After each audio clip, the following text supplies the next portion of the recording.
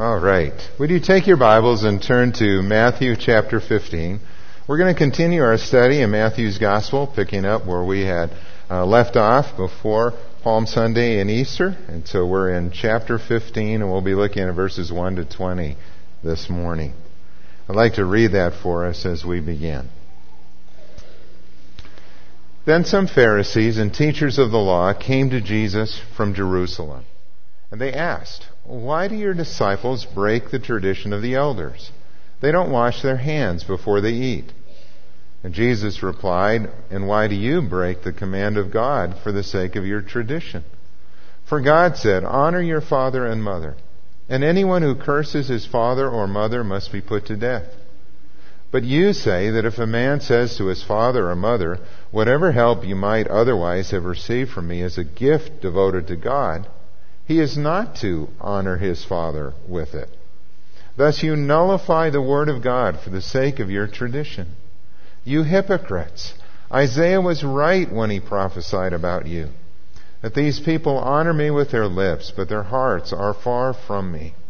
They worship me in vain, but their teachings are but rules taught by men."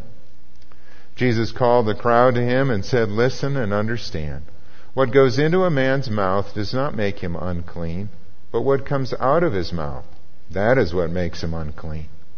And then the disciples came to him and asked, "Do you know that the Pharisees were offended when they heard this?" And he replied, "Every plant that my heavenly Father has not planted will be pulled up by the roots. Leave them. They are blind guides. If a blind man leads a blind man, both will fall into a pit." And Peter said, "Explain the parable to us." "Are you still so dull?" Jesus asked them. "Don't you see that whatever enters the mouth goes into the stomach and then out of the body? But the things that come out of the mouth come from the heart, and these make a man unclean. For out of the heart come evil thoughts, murder, adultery, sexual immorality, theft, false testimony, slander. These are what make a man unclean. But eating with unwashed hands does not make him unclean." Let's pray. Father, as we consider today what it means to be holy, I pray that you would help us to understand that, to value it, to want to live a life that is pleasing to you, and to understand that, again, we can only do that by your grace and by your Spirit. So teach us today as we look into your word. Amen. Have you ever heard the phrase, "Cleanliness is next to godliness"? You know, a fourth grade teacher wanted to find out if any of her students had heard that phrase before, and so she asked them to complete this sentence. "Cleanliness is next to," and after a brief pause, one of her fourth grade boys said, "Impossible." You know, for a fourth grader, that's probably true. The whole idea of picking up your room or making your bed or washing your hands may seem kind of unnecessary. But where did that idea come from, that cleanliness is next to godliness? I mean, some people probably think that's a verse in the Bible, but it's not. Just like some people may think that the verse, "God helps those who help themselves," is in the Bible, but that's not in the Bible either. It might be from the Old Testament, where this concept was, where cleanliness was intended to teach people about holiness. God's people were to be holy, they were to be set apart for Him, and so there were rules, there were laws that govern diet. Those were called kosher laws. There were rules that govern washings, disease, contact with those who had died. All of these kind of things that were intended to teach people about holiness and our tendency to be unholy or unclean. But the problem was that some of the Jewish leaders and teachers added to God's Word other restrictions. And they became so focused on externals that they missed the mark. They forgot that holiness is primarily a matter of the heart, and that what God is concerned about most is kosher hearts. You know, we can fall into the same trap if we are not careful. So how do we avoid that danger and really focus on what is important to the Lord? Well, that's where I think this passage and the teaching that Jesus gives here is so instructive. This passage shows us three things that we must do if we are to live lives that are pleasing to the Lord. Number one, hold to the Scriptures as our highest authority. We must hold to the Scriptures as our highest authority.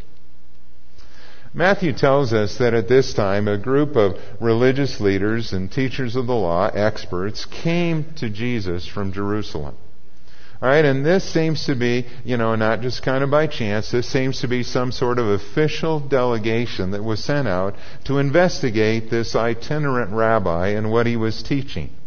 They came to examine him, and as they observed the behavior of the disciples, they decided that that would be their approach. Their attack came through the disciples, but it was obviously an attack upon Jesus, their teacher.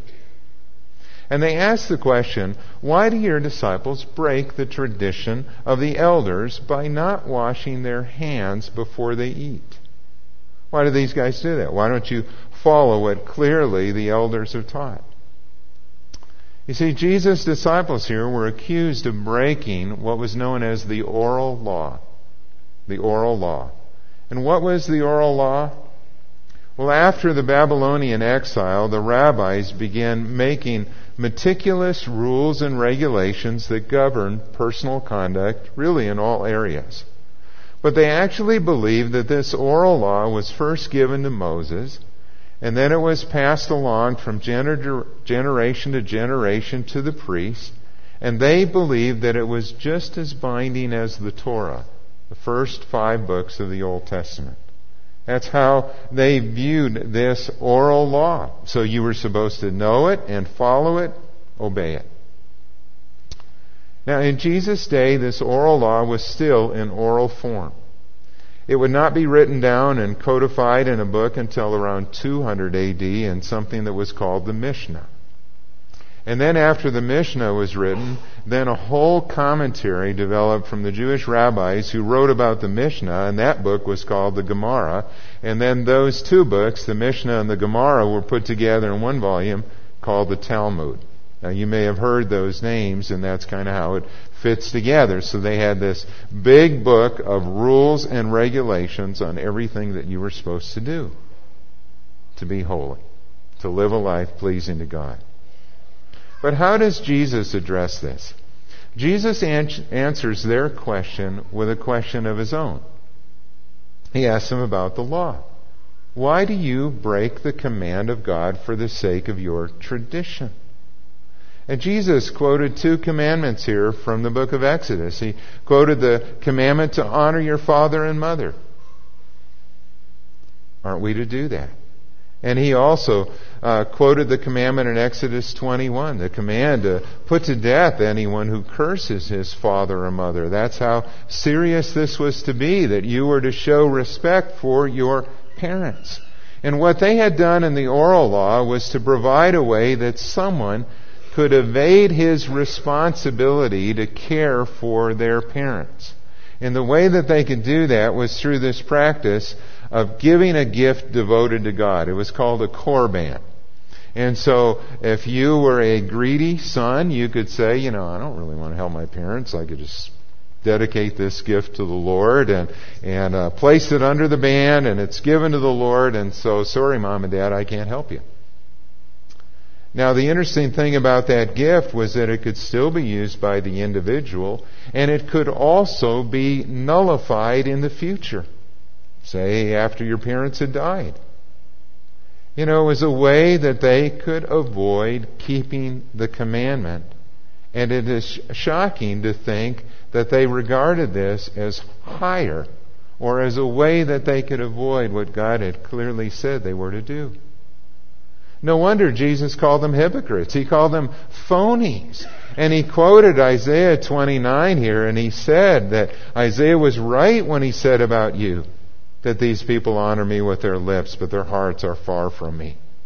They worship me in vain, and their teachings are but rules taught by men. Not only were they hypocrites, but they had elevated their tradition over the Word of God. Now, Jesus says a lot of important stuff in this passage, but this one really stands out to me. What Jesus is saying to us is that there is no higher authority than God's Word. There's no higher authority than God's Word, because God's Word is a reflection of God Himself. And God's Word takes precedence over the traditions of men. God's Word is higher than man's law. When the two are in conflict, we are to obey God and not the laws of men.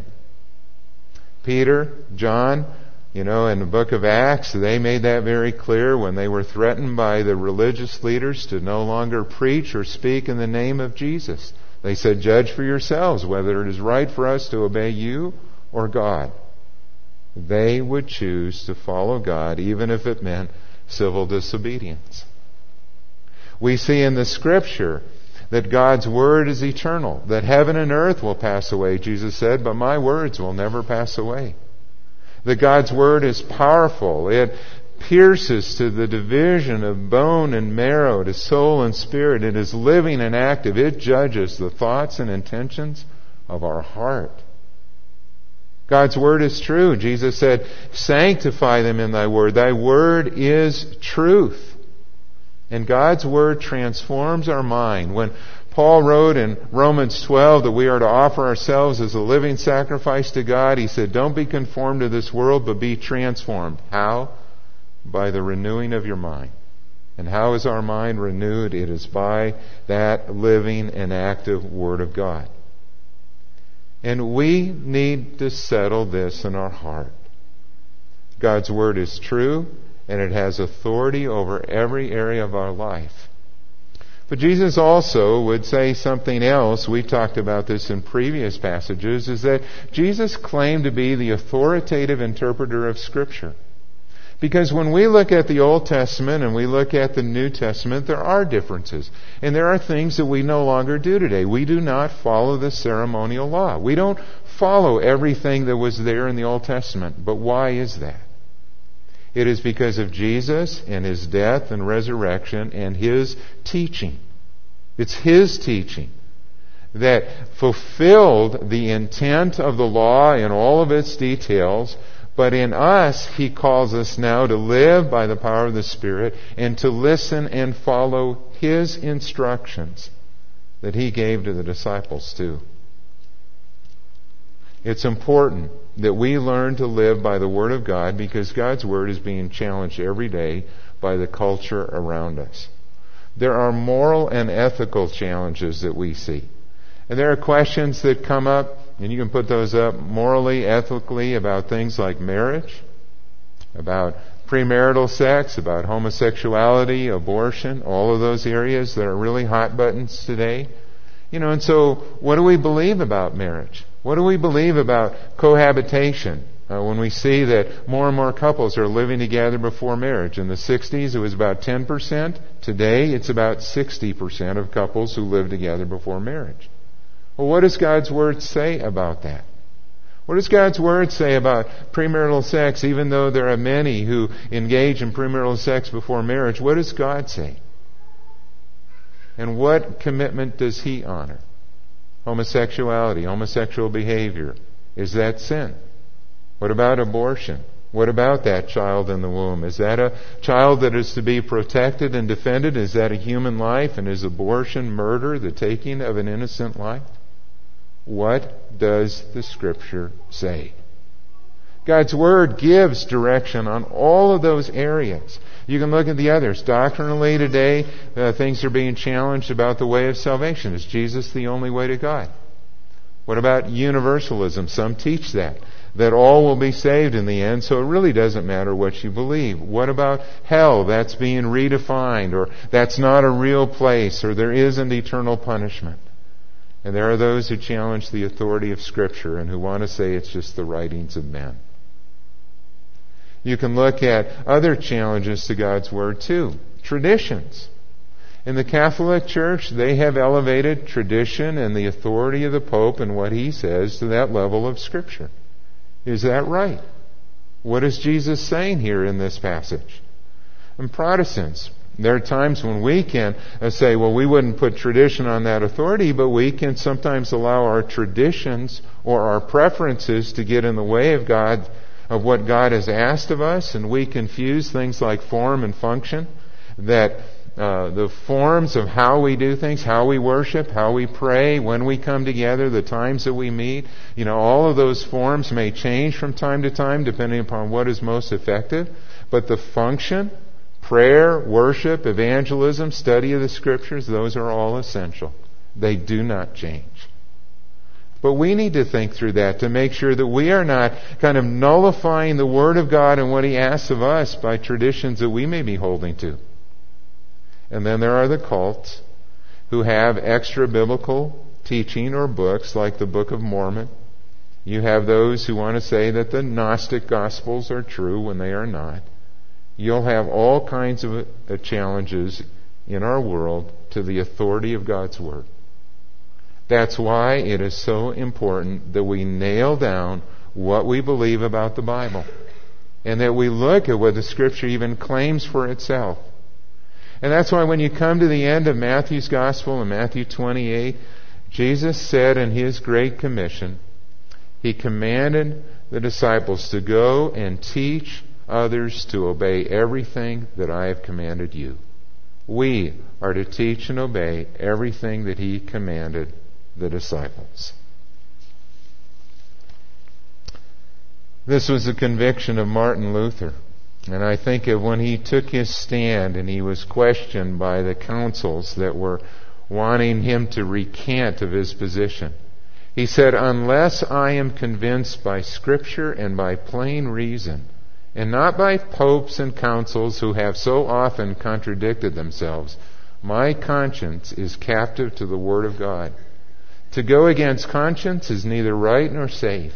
I cannot and I will not recant. Here I stand. I can do no other. God help me. There are some things to die for. There are some hills to die on. And this is one of them. This is one of them.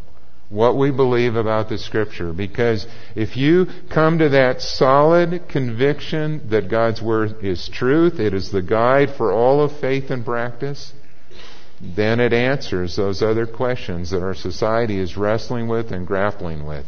And it gives us that moral compass that we need. It gives us the direction that we need. God's Word is truth. Hold to the authority of Scripture. Could I hear an amen on that? Amen. Amen. Secondly, be careful who you follow. And I want us to look at verses 10 to 14. Here Jesus turned to the crowd and He said, listen and understand. What goes into a man's mouth does not make him unclean, but what comes out of his mouth is what makes him unclean. Now we can understand why the Pharisees were offended by what Jesus said.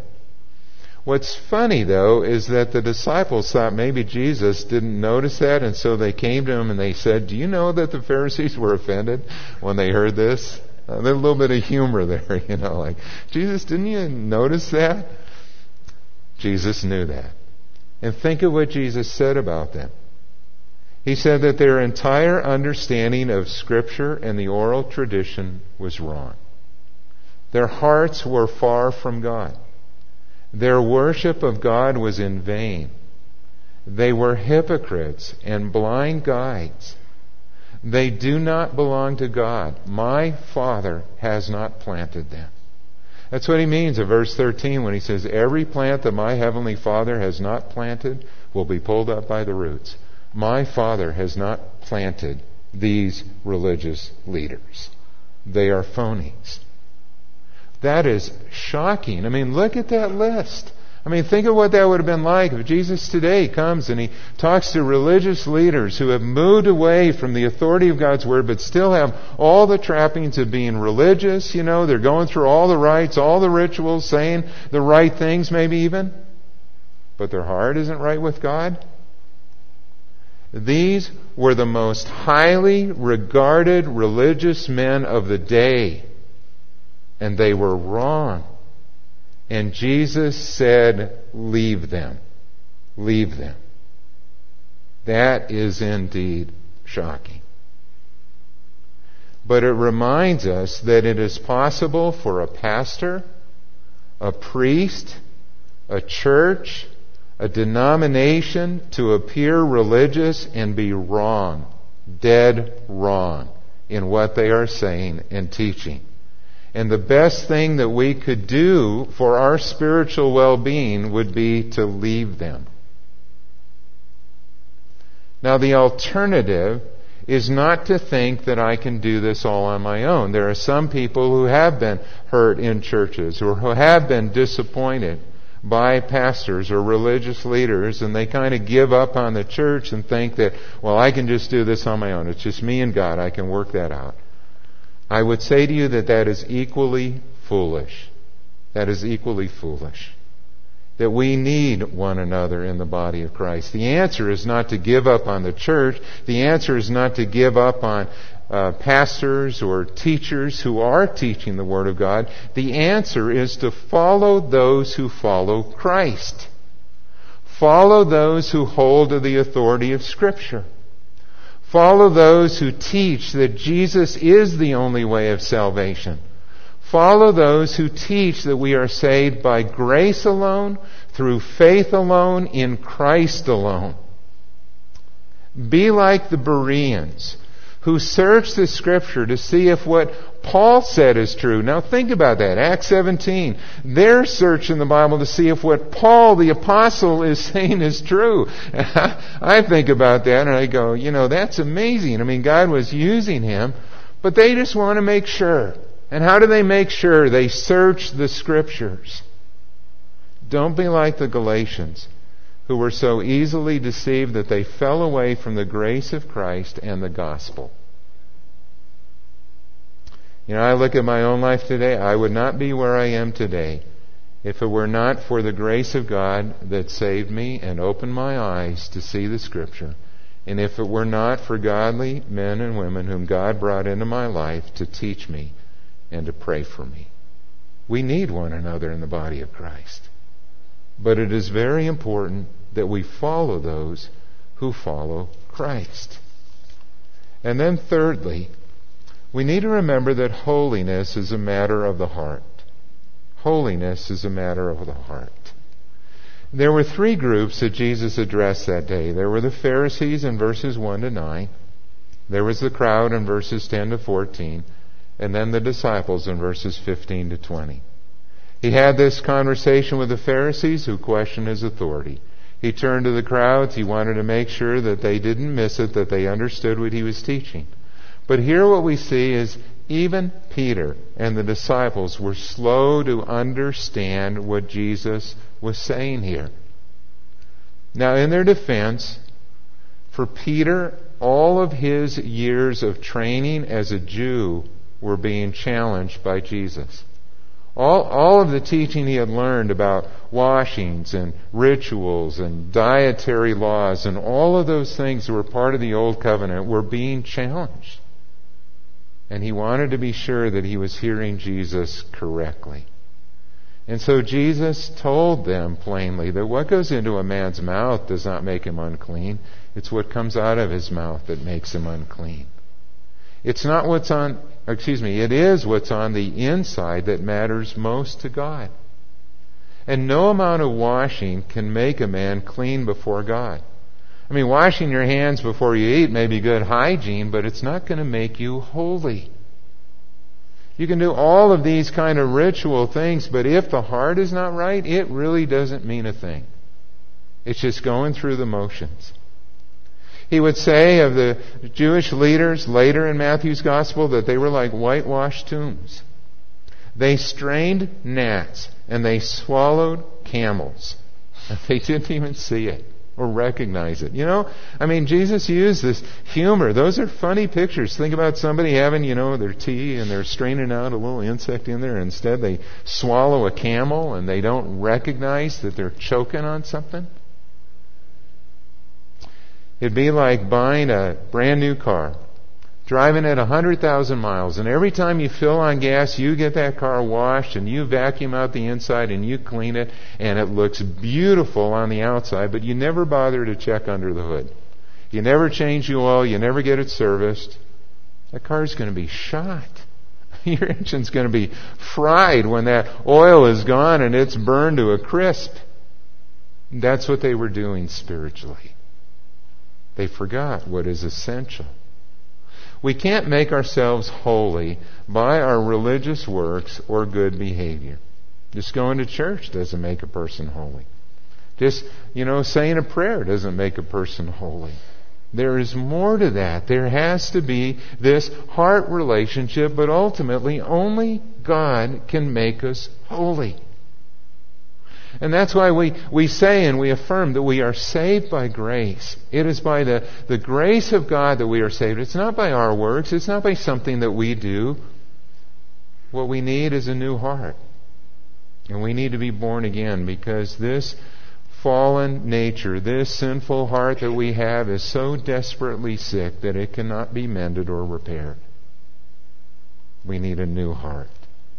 And that's something only God can do when we are born again. And we are sanctified by grace. We don't come to Christ by faith and His grace and then kind of say, okay, now we have to do it all ourselves from here on out. We need to walk with God every day in the power of the Holy Spirit.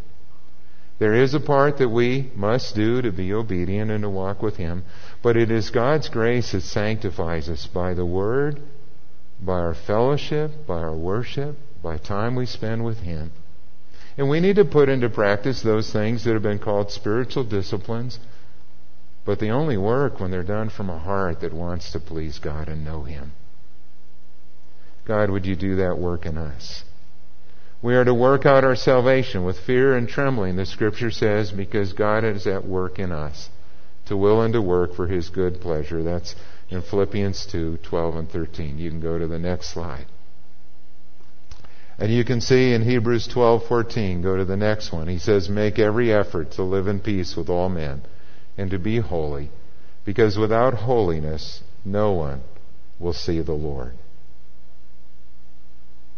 I'd like to close this message with a story. Every year thousands of tourists come to visit the ruins in Athens, Greece. And while there, many of the tourists that come to those sites, like to see the Parthenon and the Acropolis, they want to take something home with them. They want a piece of the rock, if you will, or they want to pick up maybe something that they think is a fragment of that Acropolis or the fragment of the Parthenon and those buildings that are there. If everyone did that, those ruins would never have survived to today, would they? Everybody taking a piece of it, it would be long gone. Well, the Athenians came up with an ingenious solution. Those marble fragments that the tourists pick up from the Acropolis, they didn't actually fall from those ancient temples. The marble chips are from a quarry at Mount Pentelicum, many miles away. And every few months, a truckload of chips are scattered around the Parthenon and the other temples atop the Acropolis. The tourists are happy with their souvenirs, and the Greeks are happy that their ancient ruins are spared. But how often in this world we are offered something only to find out later that it was bogus. Every day someone promises us happiness or meaning, but there's only one source of true meaning and purpose in life. There's only one place to find forgiveness, to find eternal life, to find real joy, and that is in Jesus. It's in Jesus that we find that real hope, real love, and real life. Don't be fooled, and don't settle for anything less than the real thing when it comes to your faith. Hold to the Scriptures. Cling to the truth of God's Word. Follow those who follow Christ, and walk in obedience with Him day by day. Let's pray. Father, these are good words. These are words to live by. These are words that can anchor our faith deeply if we will hold to the Word of God as our authority.